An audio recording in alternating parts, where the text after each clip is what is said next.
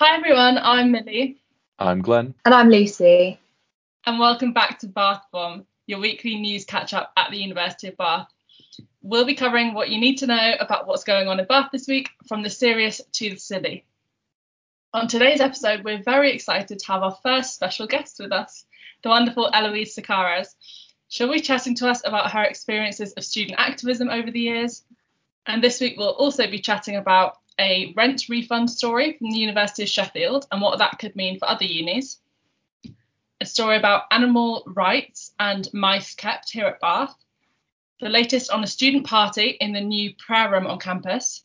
And finally, your coronavirus update, including Lucy's experience of the new mass asymptomatic testing, which has started this week. Let's kick things off with our special guest. Thanks so much for joining us, Elle. No worries. So, Elle, we just want to know what causes you've been involved with at the university during your time at Bath. So I started off in first year with Bath Time, the student newspaper. I actually wrote just sort of a very silly article about my friends' experiences of going interrailing and having a bit of a disaster time. And from there, I just sort of met people within the SU.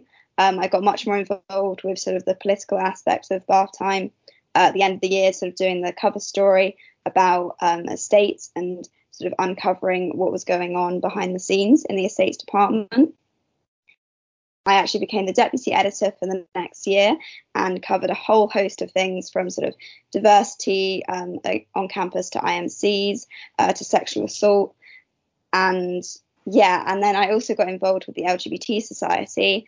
Became the campaigns officer for that in my second year as well. So I had a very busy second year, which was great. And we sort of ran a myth busting campaign about sort of narratives about different kinds of LGBT people that are not necessarily accurate and sort of how you can address those. And those posters went up all around the SU, so you could just see them as you walked in to get your morning coffee, which I think was great. And then I actually ran to be an SU officer as well, unsuccessfully. I think that was also sort of a big part of my experience of student activism at Bath. Is there a cause that you've become particularly passionate about at uni, or is this all things that you've taken from your youth? I was always passionate about campaigning. When I was about 17, I sort of accidentally got involved in a campaign for Citizens UK about migrants' rights, which was something I'd never really thought about, being like a very white privileged person from North London. And yeah, it just kind of started from there. Sort of online stuff as well really sort of got me involved. And yeah, at Bath, I just kind of fell into it with the people that I met, sort of from being involved in the LGBT Society and studying politics. The two things just kind of came together.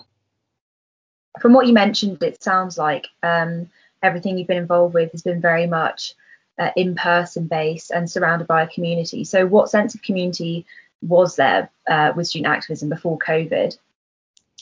Yeah, I think it's definitely something that it's a real shame has kind of dissipated with COVID. I think rightly or wrongly, sort of student activism at universities tends to kind of be definitely helped by sort of who you know, just sort of more in case of getting involved in the first place, not in case of actually making a change, but just to sort of get your foot in the door. I think getting involved in sort of student groups and the people that you meet from that, then you kind of realise issues that you wouldn't have noticed before. I think my sort of drive came firstly from personal experience, because there were things in my first year that I struggled with, such as mental health, getting IMCs, that sort of really made me be like, this system is wrong and needs to be changed. But I think also literally just going to happy hour with Glenn and bumping into the community officer and just meeting people like that, that just kind of really sort of fostered a sense of community. And then, being on Bath Time committee, just sort of being in our actual office space was huge, because people would come in and you would just find out what was going on that other people didn't necessarily know, and being able to break those stories and have that sense of community of putting stuff together like that, putting together those stories was amazing. And I think it's a real shame that sort of with COVID you can't necessarily have that physical space to do that anymore. Yeah, for sure. So I mean, I don't know how involved you've been in with activism this year, but do you know what's been going on with student activism since COVID started? So I haven't been involved this year because it's my final year and I'm trying to sort of take a step back. But I do sort of still have quite a lot of friends that are involved, especially within the LGBT society.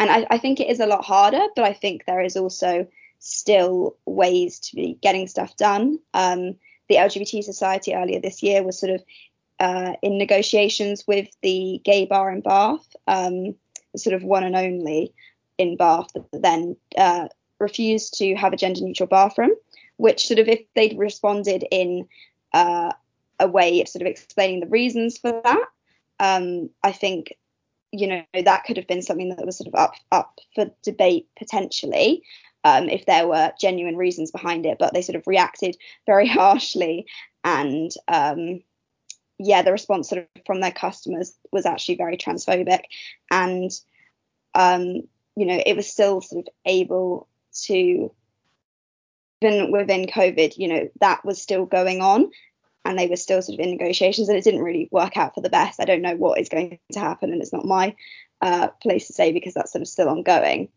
But I think it's still possible to sort of try and achieve things, but sort of without having the physical presence, it's quite hard.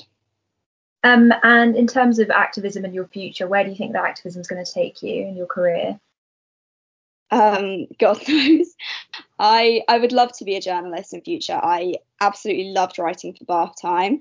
I would put it above and beyond my degree, which is very bad. Trying not to do that this year, because I just fell in love with it so much. Just kind of being in that room, having all the stories, sort of formulating something and putting it together, and actually feeling like you could raise awareness about something and make a change, because everyone picks up the paper on campus. I would absolutely love to do that full time, but I also think journalism is quite an interesting industry to get into these days, especially with COVID and sort of lack of advertising putting a lot of places out of business. So yeah, I think policy work is also something that I'm thinking of going into, but we'll see. Oh, that sounds amazing. Well, thank you so much for speaking to us. Yeah, thanks for that, Elle. That was really interesting. I remember those happy hours well. I remember that first story about the interrailing adventures that you had very well as well. Me and Nicola, who is my current flatmate and was lifestyle editor at the time, really enjoyed that article. And you can see that we fully Bath Timeified you over the year, turning you from an interesting lifestyle writer to someone who wrote about estates. But never mind, we got there with that story in the end as well. But kicking us off today with our news, and Elle's going to stick around and discuss these stories with us, by the way. But first up, we've got something that's very much student activist related in Sheffield. So the University of Sheffield is refunding £1 million of rent to students who are leaving halls within the government travel window. The story, first shared by the Sheffield Tab, will see students refunded for the time they will not spend in their rented accommodation if they follow government advice and return home before the 9th of December. This follows Sheffield SU's Forgotten Students campaign that has already seen a £3 million budget set aside to form a relief fund for students with less income this year or facing COVID-related costs. The campaign makes a series of demands of university management, including academic protection, financial support, and support to access digital resources. My heart was warmed by this campaign and this story, firstly to see the Tab writing positively about an SU, which is always nice, and secondly to see an SU being so effective in making demands of the university and lobbying and getting this money for students that are suffering through a really difficult time. It sounds like they've been doing a great job. They've got a few of those demands and objectives still to meet, but fingers crossed, with a bit of time they will get there. What do you guys think about all that? So I think it's really amazing, and I think it's brilliant, firstly, as you say, Glenn, because a student union is holding the university to account. But I also think that that's a really great incentive for students to go home within the travel window. And obviously the government can't really force universities to do anything, but I think that that's an amazing way to get people to sort of abide by the rules and to ensure that all students were, as we were supposed to, getting home well before Christmas to prevent the spread of any coronavirus cases. So yeah, I think that like from an activism point of view, it's great and it's a win. And I also think that the government will be really pleased with it, and hopefully other universities will decide to make some changes too. Yeah, I think it's amazing. I just think sort of I've been following the Manchester rent strike campaign quite a lot on Twitter, and the Bristol one, and I think sort of the demands that they are making, just within, you can think what you want about rent strikes sort of in general, but the demands that they're making within the pandemic are sort of very baseline things, like not being charged for not living there in that sort of period at the end where students are going home. It would just seem ridiculous if that was something that was happening. And I think one of the really sort of demands that hit me was about no penalty releases for contracts, because I've actually decided to live at home during the lockdown period because my mental health was sort of struggling in Bath, just sort of with a lack of routine. I love my housemates, but I was getting no work done, and just without that kind of university structure. So I moved home for lockdown to sort of be around my family and have a greater sense of structure. And I'm still paying rent in Bath, which obviously is annoying. So I think, yeah, just to not have to pay for somewhere that you're not even living in a global pandemic is something that is so important. And I really hope those demands get met as well within these campaigns. Yeah, I don't think, unfortunately, the mood, the tide is similar in Bath. Yeah, I don't think there's been any explicit statement on it, but I remember watching a Q&A, the Q&A that the SU hosted about this winter and Christmas coronavirus period, and the accommodation services were saying that it's a very different situation, obviously from their perspective, compared to March when students at Bath did get rent refunds. Yeah, they were very much insisting that accommodation is staying open throughout this lockdown and throughout December and January. So it's very much there for students if they want it. So from their perspective, there's no reason to offer rent refunds. So unfortunately, it doesn't seem to be on the agenda at Bath. But yeah, as you guys have said, it is really great to see success stories that have absolutely achieved their aims from student activism elsewhere in the country. So it's great that this shift of power, really, that students are having, they're achieving their desired outcomes, is a great tide to see across the country. I think what we're seeing here is there's one key marked difference, between what I read into when I dove into the Sheffield story and from what I see here in Bath. And I don't by any means say this lightly, but the SU over there was making demands. They were led by the students, and they were representing the students. And from what I've seen from the SU in Bath, especially at the Q&A and in some other areas as well, they seem to be kind of acting as a mediator between university management and the students. And it seems to be much less of a, we're here to represent the students and this is what they are saying. And it is a bit of a mediation exercise, putting on shows like the Q&A and similar things with statements that have come out and things like that as well. It's been a tough time for the officer team. They've been cutting the teeth for quite a while now, but it has been a very rough few months for them. But I think we'd all appreciate some of what we're seeing from Sheffield and Manchester and Bristol, which is that more we're putting ourselves out there. We are students and we are with you, as opposed to a third-party mediator approach. Yeah, I think, again, I have the utmost respect for the Bath SU. I think they're an amazing team and have the worst circumstances in this year. But I did actually hear from the Labour Society that they were talking to the SU about getting a housing campaign going.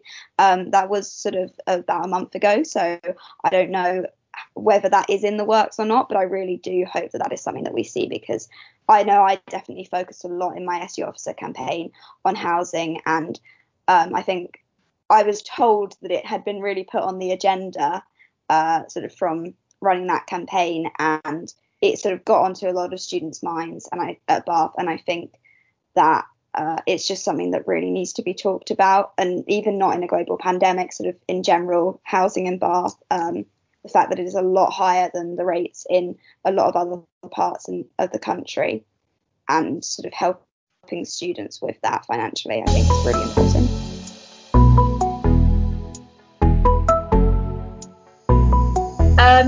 So I actually had, again, I don't know what it is with me and traumatic stories, because last week obviously I had a situation with some rats, but it's been my last few days in Bath because I'm due to go home on Saturday, and I decided to go out with my housemates on the new electric scooters in the city. So this was on Tuesday evening, and we were like, oh yeah, it'll be really nice, it'll be quiet, there won't be many cars around, so we thought it would be a good idea to go out. Anyway, I'm already a fairly cautious driver, so I wasn't too keen on speeding around on the scooters, but all my housemates were way ahead of me, so I decided when coming down George Street to speed up a bit, and I was like used to it by then, so everything was good. Well, so I thought. Anyway, I then turned around the corner off George Street, and I don't know why, but I suddenly started accelerating, and I was practically flown into oncoming traffic, and I like slammed my foot down to stop myself from flying off the scooter, and I really hurt my ankle, and I was literally just like screaming, and there were a few people walking around. It was probably about 8 o'clock at night, and there were some people walking around, and everyone was just staring at me, and I literally saw my life flash before my eyes, so I thought it was absolutely horrifying. But then one of my housemates said to me that it actually wasn't that bad, and I wasn't anywhere near the car. But so this is just a word of warning. If anyone is going to use scooters, do be careful, go at your own pace, and don't accelerate, go around corners. It's certainly an interesting one there, Lucy. I've seen lots of I was out in town for a meal last night, and I'm not saying you were at all inebriated when you were on the scooter there. I'm sure they have their own problems, but there were certainly a few students knocking around, having some more experimental fun, and seeing how many people they could fit on a single scooter last night, nearly running me and my housemates over. So those scooters seem like great fun, but a breathalyzer on them, if that's possible, would maybe be nice. Yeah, definitely. I mean, I hadn't been drinking at all. Of course not. It was a Tuesday night. Yeah. But like I have a driving license. I'm not saying I'm a good driver, but I thought that my driving was, sufficient enough to go around on a scooter. Evidently not.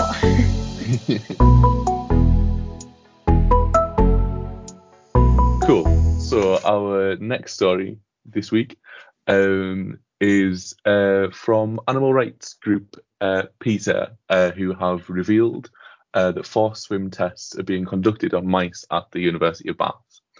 So mice are placed in a beaker of water in the experiment, and the length of time that they swim for is monitored, and that's used to test antidepressant drugs for humans, with the length of time that the mice swim for intending to indicate the success of the drug.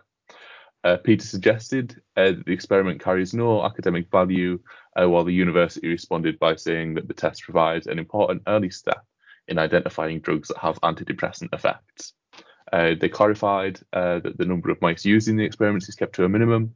When removed from the experiment, mice display normal behaviours when they are back in their cages. Interesting story, this one. The journey that I've noticed with animal rights groups and the university, it's obviously quite a tumultuous relationship. They've been here before. We've seen similar stories a few years ago now. We've had animal rights groups up on campus with fairly loud campaigns. Actually, there were silent protests, but loud visually on open days. And we actually did a piece in my second year when I was editor-in-chief, when I went and spoke to some of these people, some of the animal rights activists, and then for a separate story, a few months down the line, actually went to visit the animal testing facility and spoke to some of the people there.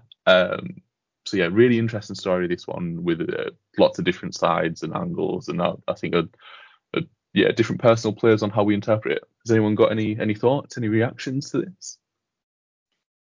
So I definitely don't agree with, hurting animals and putting them through pain unnecessarily. But equally, I think that this probably does serve a purpose. And of course, if there were something going on, as Peter suggests, that it was unnecessary and that no good was coming from it, then I would, of course, say that the testing was wrong.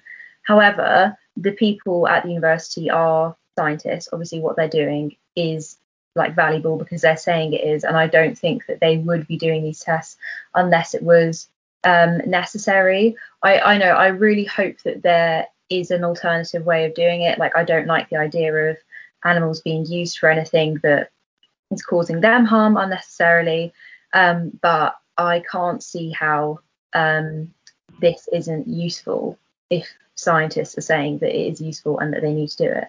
Yeah, I've actually never heard anything about animal testing and PETA or similar groups protesting at Bath or taking issue. So thanks for sharing that, Glenn. I had no idea. But yeah, as Lucy was saying, I imagine there are quite stringent regulations and that this research was approved. I'm speculating here. I imagine it was approved, within the parameters of what they're doing. But I guess the conflict comes that PETA demands more on the animal rights side of things than, perhaps the typical academic process. Is that what you kind of observed, Glenn, when you saw them? Yeah, so I should add there that specifically in response to this article that came from Somerset Live, they did say that I think they call it in vitro. There was no alternative to animal testing. There was no artificial in vitro alternative for this experiment. And it does, as with everything, go through quite a rigorous ethical test and kind of value analysis. Previously, and I was really impressed when I went to the facility. It's very professional, very clean, very secure.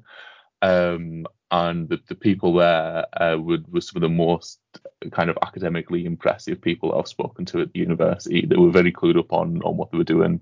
It's obviously a world away from what I study, but it seemed to really understand what they were talking about and understand, the controversy of what they were dealing with, but also the importance of their work.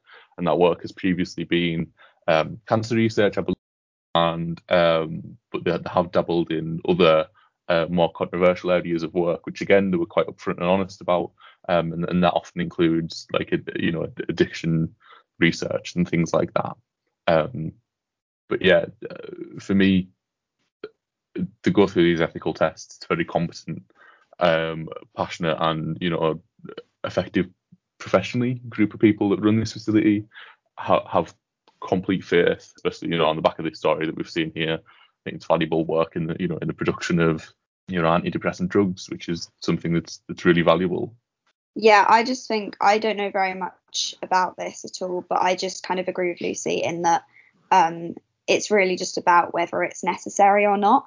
And if, Glenn, you're saying that the facility seemed like everything they were doing was for a purpose and they were very upfront about that, then I think it sort of makes sense to be testing on animals in the case that it is really necessary for drug discovery.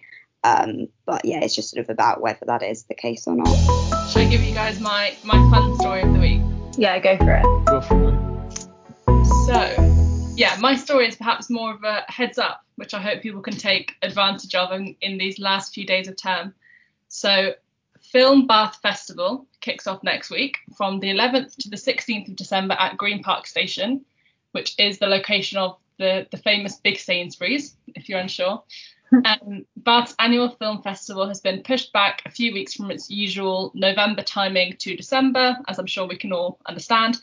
And it really looks like a great lineup and a great event. They're screening open-air films in a COVID-safe, socially distanced way. And their festival has a particular focus on championing films directed and or written by women using their F rating, which is a ranking they apply to films similar to the Bechdel test, which people might know about, but kind of going above and beyond to identify films that are directed and or written by women. There are 2 films screening each evening during the festival. Some are already sold out, but tickets are still available, so I'd suggest, if you're interested, to have a quick look. Student tickets are £6, and you can find all the details if you Google Film Bath Festival. Something fun for the last few days of term, if anyone is still around in Bath. That sounds brilliant. That sounds so exciting. I am very sad that I'm not going to be here for it. I didn't actually realise that this was going on in my first year at Bath. But yeah, that's so lovely that they've still been able to do it, and especially with the emphasis that's being put on saving the arts over the pandemic. I think that's really amazing. So yeah, well done, Bath. Sounds like an amazing thing that they're putting on, but I'm just concerned, isn't it going to be really cold? Because it is the middle of December to be doing a film festival. Sort of, I'm guessing it's outside, given tier 2. I think it's the kind of thing I would love to go to, but in reality, I would be complaining the whole time and probably think that I'd got hypothermia, and then realise I was just being a drama queen. Yeah, that's a very valid point. I'm not sure whether there are outdoor heaters. I imagine they're in very high demand in the hospitality and events industry at the moment. So yeah, bundle up warm, I think. And like Lucy was saying, I've noticed the posters in Green Park in recent weeks. But I'm gutted I only really clocked on that this was happening in my final year. But yeah, if people are interested, get on it and don't leave it till final year like I have.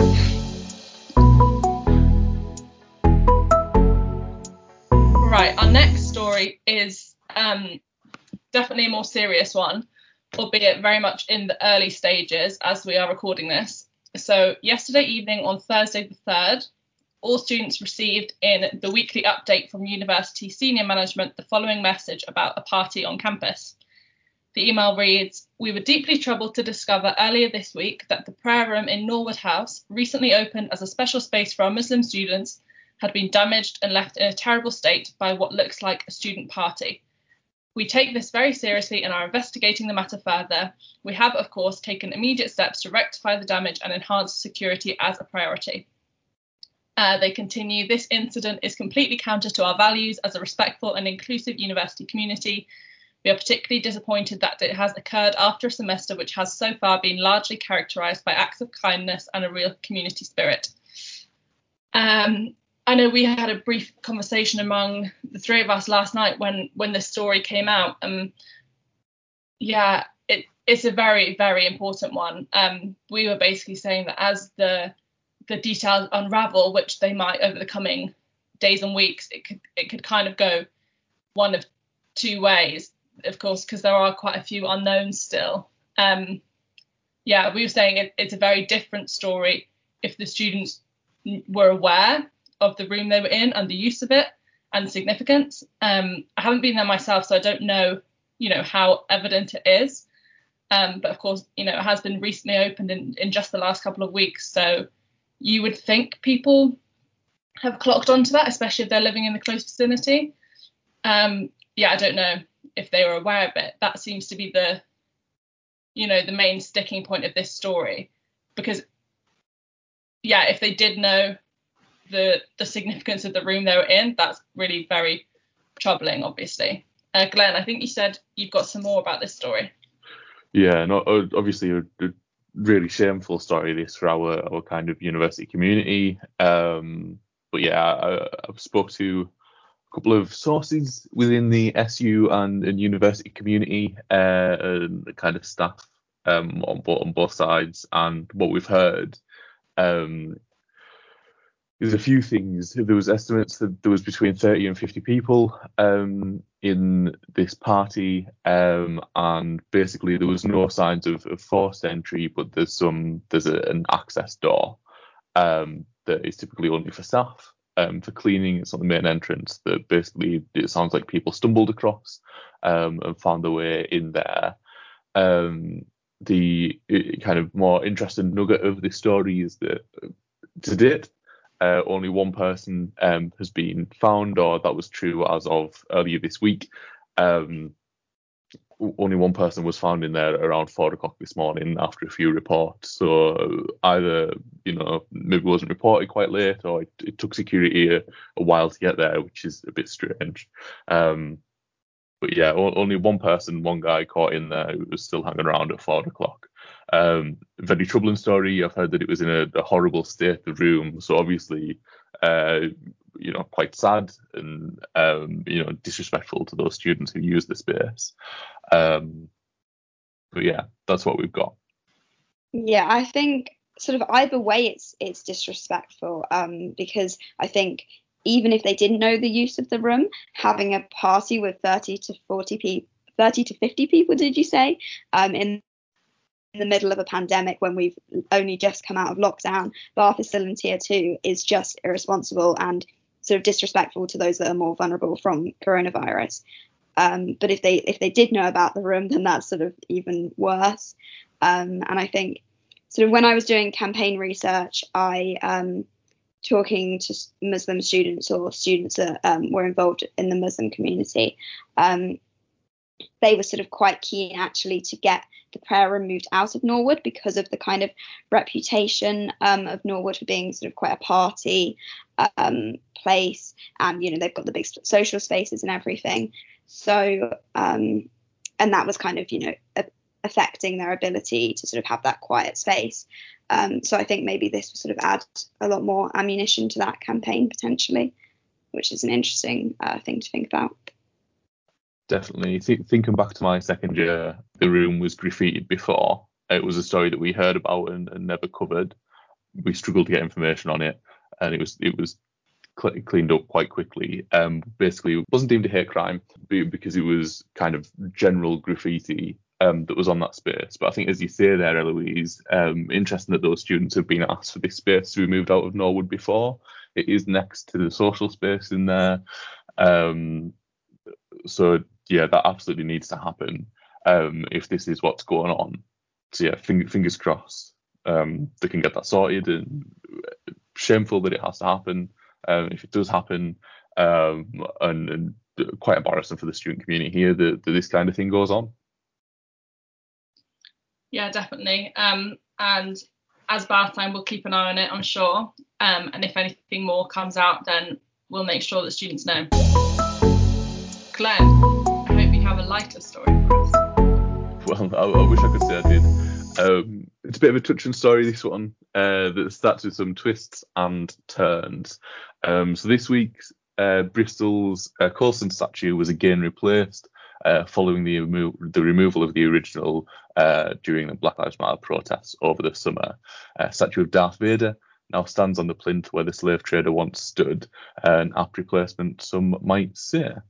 But the erection of the statue was not promoted by the intention to draw parallels by the tragic passing of David Prowse, the Bristolian actor who played the Sith Lord. And in the Bristol Live articles, locals were quoted saying that the move was a fetching tribute to a great Bristolian, with many others discussing the value and global recognition of Prowse's work.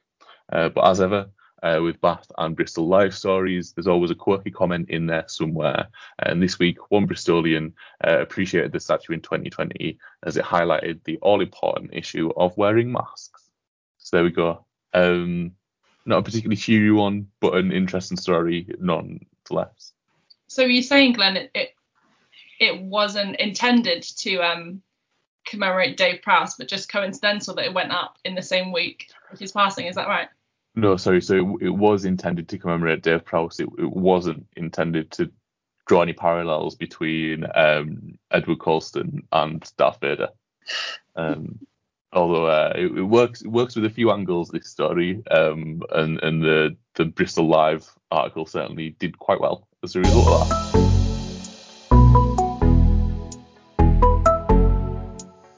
Lovely. Right, okay. So there has been some really positive news about asymptomatic testing in Bath. We've already seen a decline in COVID cases at the university since lockdown began. However, since the scheme to test university students for the virus before they return back home for Christmas has shown just how well students have been adhering to lockdown measures. Out of 1,000 tests that have taken place at the university since Tuesday, there have only been 3 positive cases. It was suggested to me that while many who are getting tested may be more likely to adhere to lockdown measures and may be more cautious about bringing the virus back home, I do, and therefore the statistic is skewed. I actually was very surprised that there were so few cases. I also got tested this week. I had my test on Thursday, and I was really, really impressed with how well run it was by the university. Everyone at the site was socially distanced outside when filling in forms, and then I had to use antibacterial gel 3 times, I think, while I was there. All the students were wearing masks, and the people who were helping us administer tests were behind a screen as well, which was brilliant. It was all student run as well, which I think was really, really amazing, and just shows how well students at Bath have reacted to the news of both lockdown, mass testing, and the pandemic in general. That is really heartwarming, isn't it, Lucy? It feels like finally some good news. Yeah, I know I, for one, have been refreshing the university's daily reporting every day. So they report how many coronavirus cases they are aware of within the whole student community, on and off campus students and staff. And at its peak, you were looking at about 30 cases a day, sometimes maybe peaks of 40 or 50. Yeah, definitely in the 30s regularly. And it's great to see them properly coming down.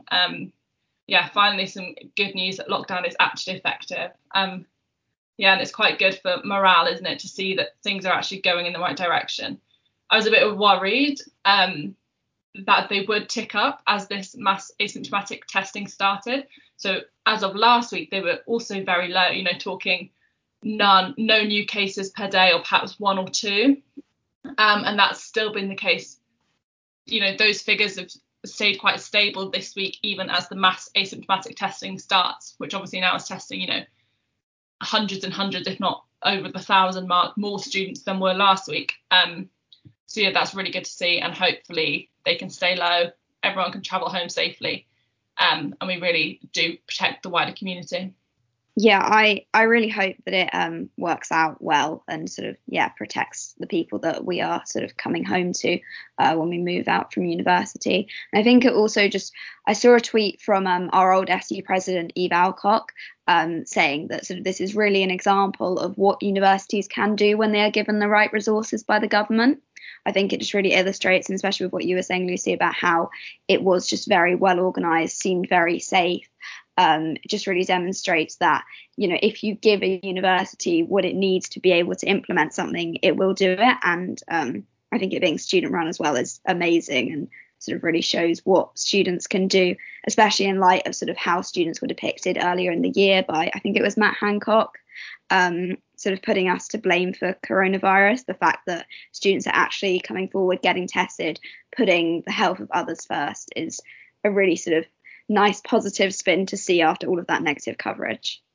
Yeah, definitely. It's been like a massive logistical challenge there that the university's completely overcome and delivered tests that I've heard people are getting results back within or just over 30 minutes, which is incredible when you look at the government struggled to do that on a national or local scale when that first started. So to see the university kind of achieving that is incredible, and well done to them.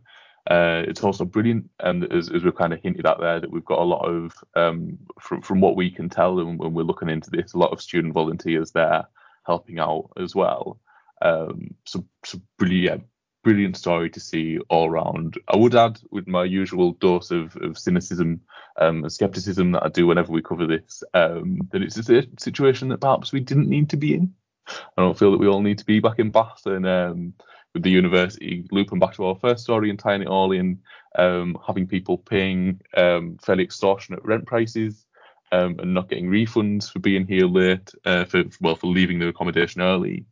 They're making the best out of a bad situation that they put themselves in. But anyway, focus on the positive. brilliant story, lots of tests, very quick, well done.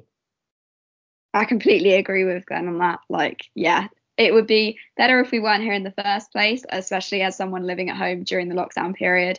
I definitely feel that, but at least they're doing this about it now.